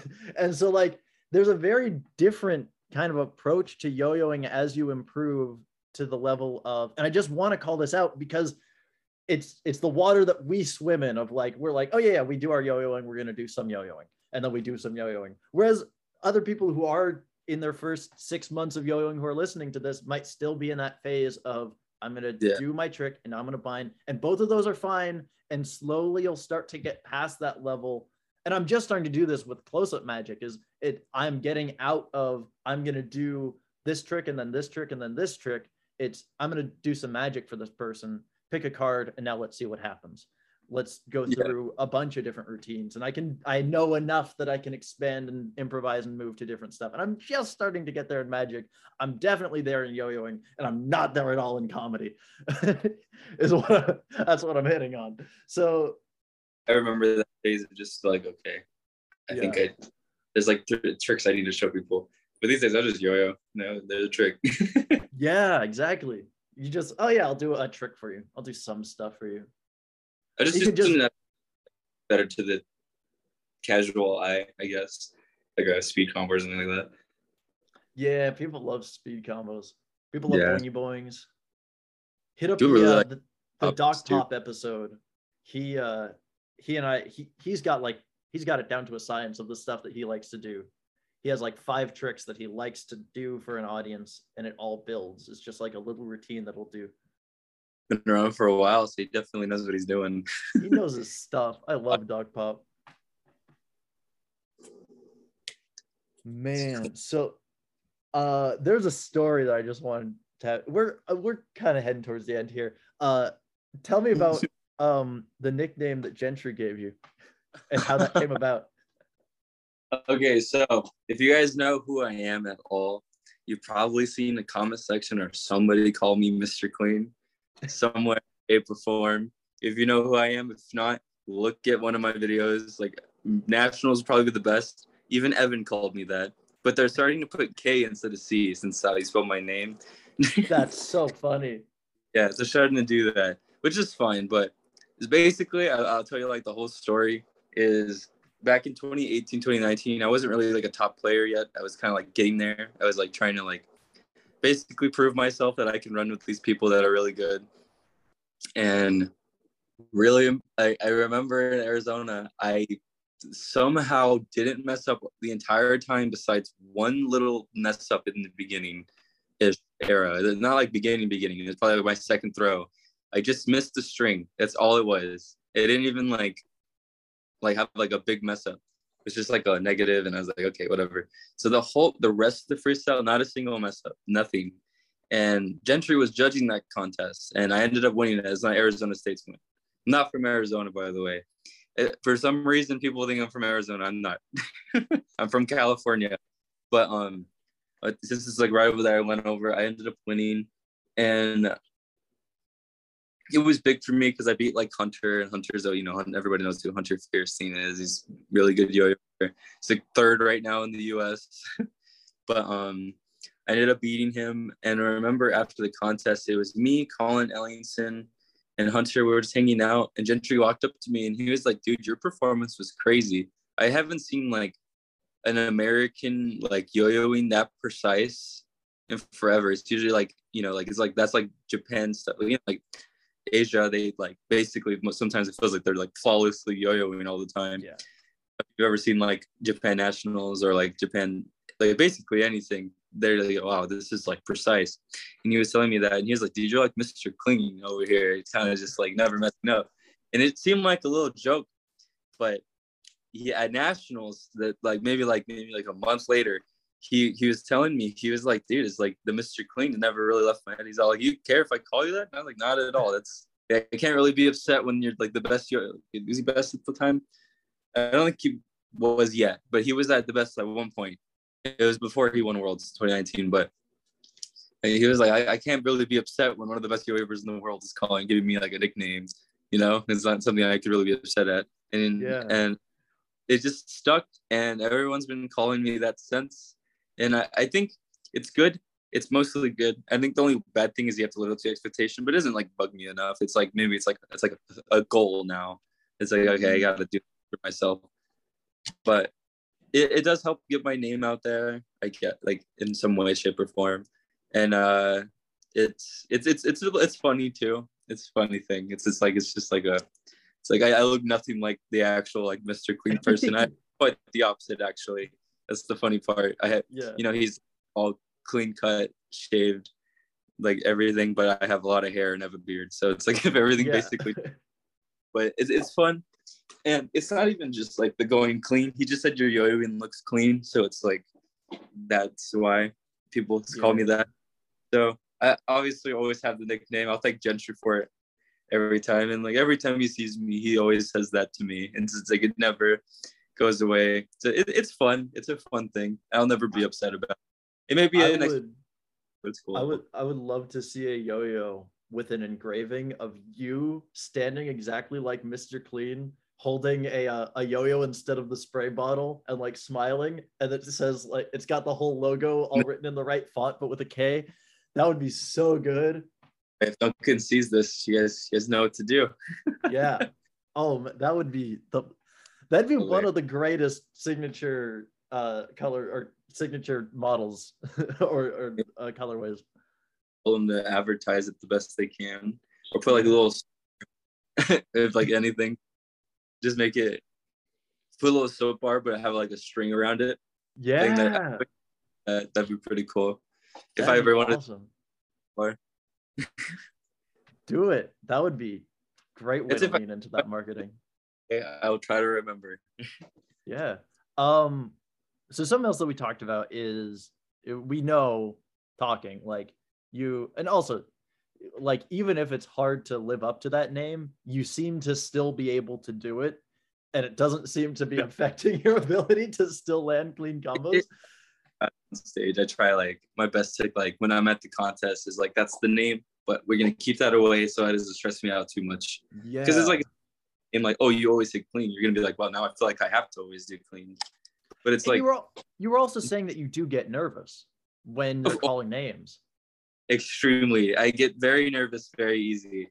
I'm a very introverted person, so going to just go to a contest, be by myself on stage is probably one of the, it's like an introvert's worst nightmare. Yeah. But there's a difference for me. It's like I'm not talking, I'm not doing much, I'm just yo-yoing, I'm doing what I love to do. So it's different for me. But I get so nervous. I don't like, people tell me I look calm. I want you to know, going on inside, I am freaking out. Like I am trying to focus as hard as I can on the tricks, pretending that the person in the audience is not there. There's no judges. I'm just trying to there. And talk a little bit about when they're announcing the people who made it to finals. What's going through your head when that happens? So if you don't know who I am, or like not close to me, like a friend of mine, you guys don't, if you know who I am, like a good friend, you'll know that no matter the contest, I will be nervous beyond belief until the results are called. It doesn't matter how small the contest or big it is. I could go flawless on stage, get off, and be like, I hope I make it. That's literally every single. And people would tell me like, why are you nervous? Like you would just hit so well. It's just like for me, I've been through the stages of never hearing my name ever for 4 straight years after trying so hard, to the point where it's like now it feels like it's like I feel lucky to just even hear my name, because I know I've been there, and I know people that don't hear their name probably get really disappointed, especially if you do well. Because trust me, I've been there. It's not a good feeling, but you'll get there eventually if you keep on it. But it's kind of like I think the funniest example of this, and I think we talked about this, was Chesapeake Classic. So like they announced prelim order first to bottom, and I hit relatively clean, like it was like maybe -2, which is like super clean. I'm not relatively, it's really clean, but I remember they did bottom to top, and that was probably the most nervous I've ever been in a prelim result, because you usually do top to bottom, and if you do well, you hear your name early and you're like, cool. But they said, okay, this is going to be the prelim order. We'll say it instead of just doing it. I'm like, why would you do that? Because like I was like in my head, I'm like, what if I just don't make it? Like, like what if like, yeah. So I heard the last person, and then they announced they kept announcing the names. I couldn't hear my name. I was like, fuck. I was like, oh no. And then I hear my name, and that's like the biggest sigh of relief because I got first in prelims. Yeah, man. So I was like, oh my God, thank goodness. But it doesn't matter. It's nerve. I think it's important for people to realize it doesn't matter how high up as a competitor you are in anything that you do. I mean, just one of the biggest turning points in my life was realizing how everyone is just as insecure as I am. Like, every single person is super insecure. It is a human thing. It's not a you thing. And once you realize that, you can start to be like, when that insecurity crops up, you can be like, oh, okay, everyone else feels that way too. Like, and then you can go and comfort other people instead of like sitting there and try to comfort yourself. So like, I think that's a super important thing. It helps you to set that aside. And that's partly why I wanted you to talk about it. I'm so glad that you did. It's like, everybody feels that. Gentry feels that, I'm sure. Evan feels that, I'm sure. Maybe a little bit less now. Everyone gets nervous because you don't, it's kind of like you don't know until it's done kind of thing. Like, you can have an idea of what something's going to be, but you will never fully know until you hear the results, or like in anything, basically. So it's like you do like a job interview. Oh, I killed it. But like, what if they didn't kill it for them? Like, it's like, what if it's different? Like so it's in anything. And I'm not, like, obviously not the most grown up. I'm only 21. So like, as I've gone through life, I've realized, wow, everyone's a lot like me on being insecure about everything. Yeah. It's real. Because the sooner you can learn that, the better. Yeah, no, it makes life a lot, like, not life, but it makes a lot of things, of like unexpected things, a lot easier, because everyone will feel the same way in that situation.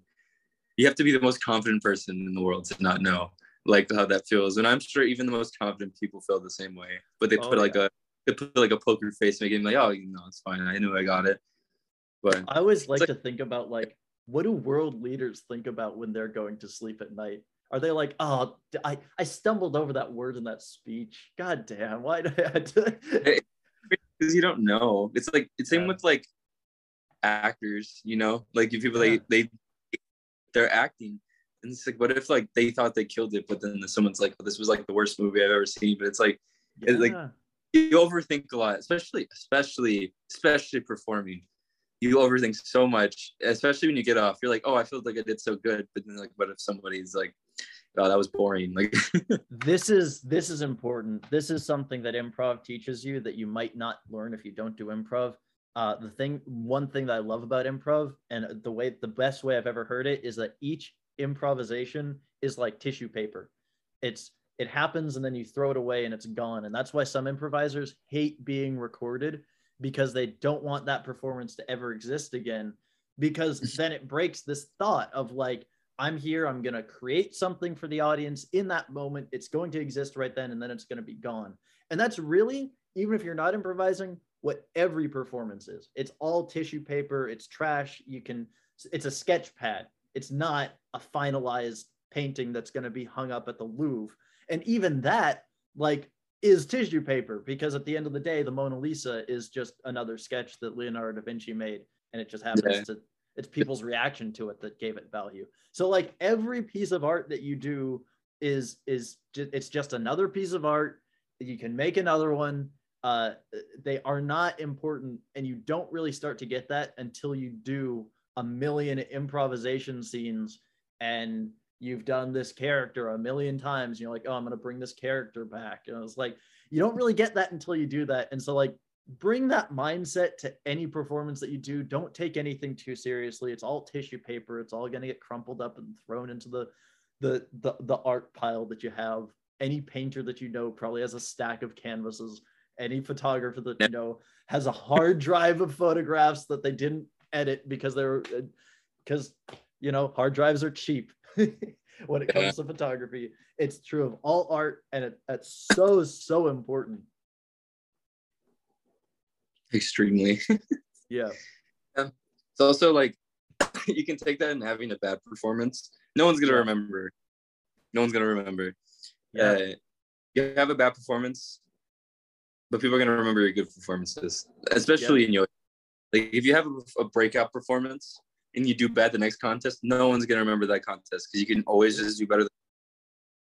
Exactly. So don't remember ever the don't successes. don't ever think like that's the freestyle. It's gonna like that's your freestyle. Like if you have a bad performance, something people are gonna be like, oh yeah, bro, yeah, but you fucked up like 3 years ago at a state contest, but you won nationals. Like it's like no one's gonna care. It's like they're gonna look at your nationals freestyle, they're not gonna look at your state one. They'll watch it and they'll be like, oh, he messed up. That's not his real skill. And then they like I said, win nationals. That's their skill. Like you do good. The people are gonna remember your good performances. So take everything with a grain of salt, especially if you do like not the best. Yeah, man, I love that. I think that's a good place to end actually. So there's a few like final questions. The first one is we've been talking for an hour and almost 40 minutes. We've said a lot. If you were to sum up, or if you wanted someone to take away one single point from this episode, what's that one thing that you want them to remember forever? I'll do one and you can do one. But you go first. I think definitely be just like for any competitive yo-yo or somebody that's really want to be competitive, it like what I said, it's like I took 4 years just to make finals. It takes time.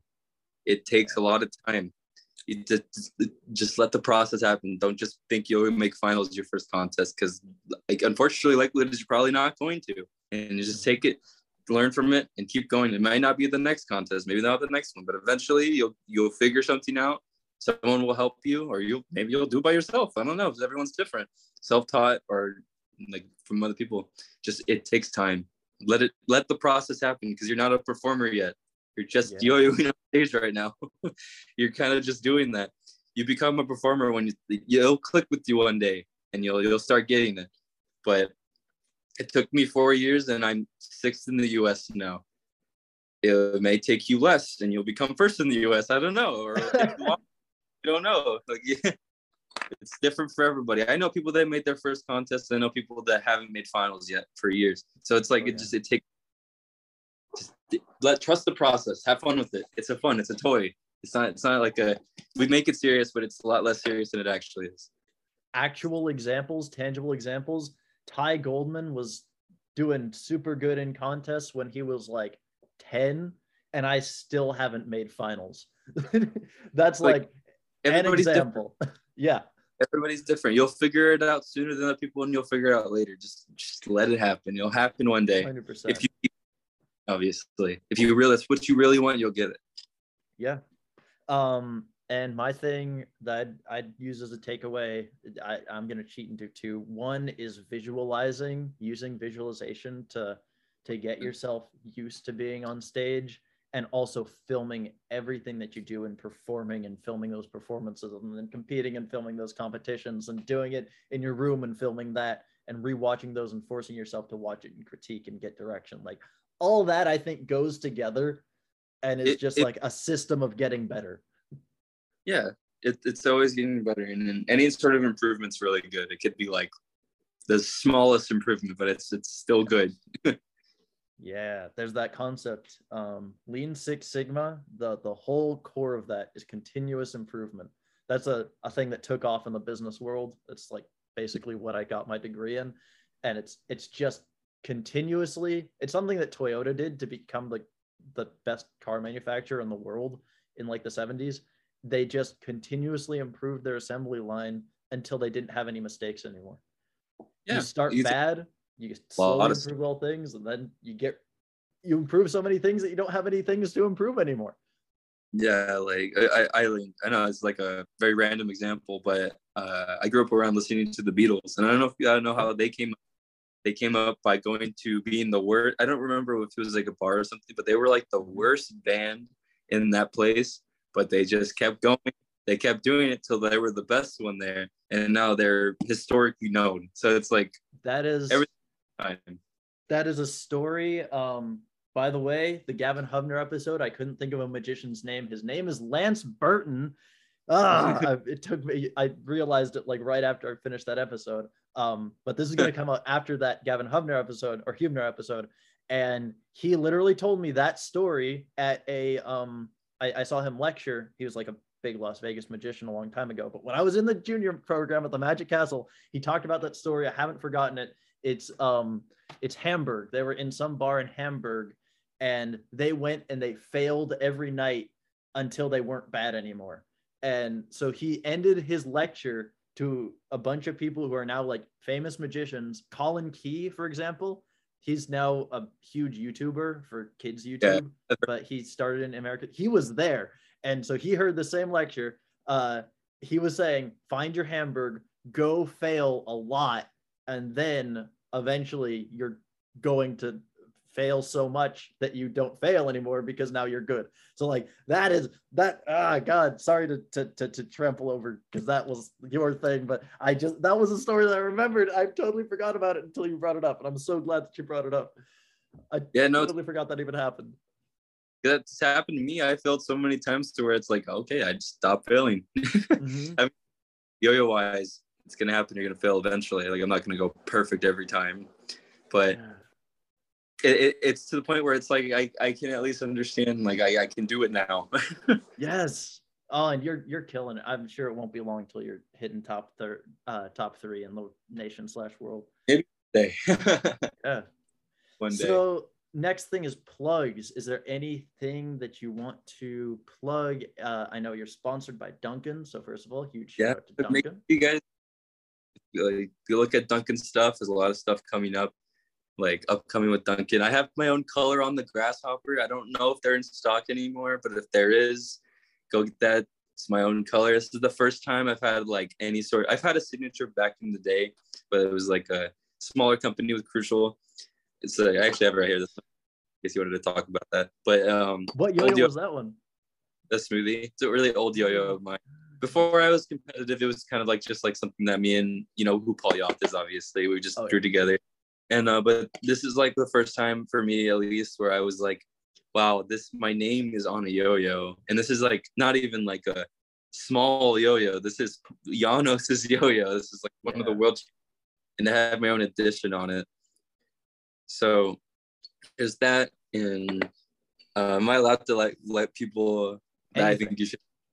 Okay, so there's a couple friends of mine, like there's Blaze Becker. I think you should talk to him. The kid is obviously one of the best yo-yoers in the world right now.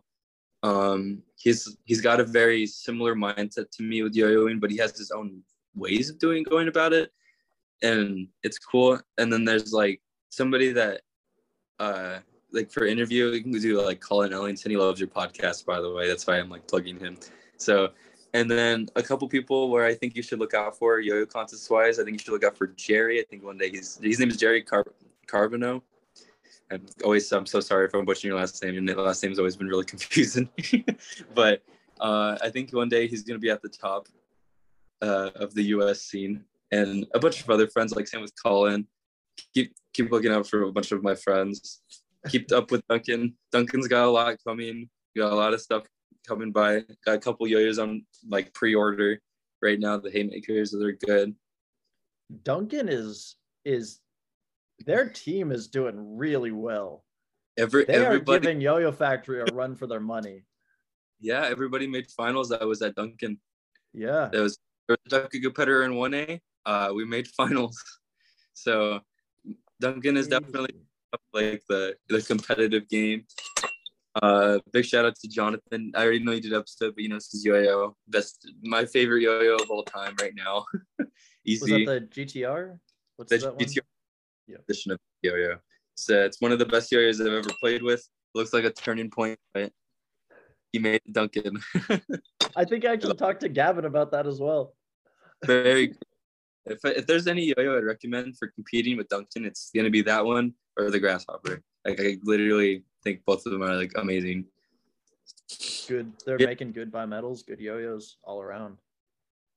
Also for me, if you want to follow I actually like their I like their beginner yo-yos. I don't like a lot of the beginner yo-yos coming from Yo-Yo Factory. Like the Fast 201. I don't know if that's I think now they're doing like the Starlight or something.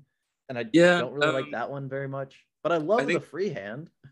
yeah, everybody, I have like a bunch of freehands. Obviously, I feel like that's like the Yeah. thing where you get it all the time. But I think the freehand is like such a good starter yo-yo because you can do tricks with it, and then you can make it better with an unresponsive bearing if you want to go that far. Yeah. So it's a good yo-yo. There's a bunch of other Duncan yo-yos. Like there's the Roadrunner. It's not exactly the best like yo-yo for like top level, but it's really good starter metal. Like Okay. it's enough. It could bind easier because it's a little snaggy, so it binds easier for the people that don't know necessarily like how to bind and all that stuff the best. There's like a bunch of, and they're relatively cheap. And I think that's the big thing with Duncan is that the oils are cheap. Like the Grasshopper's not even past $100. Wow. It's like 80. So and it's a bimetal. So that's great. Yeah, I think that's one thing I like about Duncan the most is that I can recommend yo-yos with people, not without feeling like I think I'm about to hurt your wallet right now. Yeah. Yeah. Nice. I mean, some yo-yos like expensive, like the JS, I think is like 120. Mm-hmm. But yeah. Well, Is that sweet. Last two plug, I guess we follow Yeah. me on Instagram. I think I already said it earlier. And say your username again. Kris, Kris, 2_ Toledo, TOLEDO. And on YouTube, if you look up my name, I'm starting to upload tutorials again. A couple friends have been asking me. So I'll try to be teaching like really important core composition stuff, like trick wise, like stuff that could help you maybe do better results wise. But it's stuff that I feel like everybody should learn. But that's what I'm gonna start doing. I think that's something I can give to the community. I'd love to watch those. Yeah, my new goal is to pass prelims so that I can score 0 in finals. Hey, if that's what your goal is, everybody's putting it out there. Yeah, I'm sure you could do it too. It's not too hard to make it past prelims, but you really understand the prelim stuff. That's what I'm aiming towards. That's where I want to go. All right. Well, I think that gets it. Your YouTube. Oh, what's your YouTube? Just your name? Just Kris Toledo. Yeah, that's it. Awesome. And yeah, thank you so much for coming on. This has been awesome, Kris. Yeah, I'm glad you had me on. It was a lot of fun. Yeah. Well, sweet. Talk to you later. Yeah, man.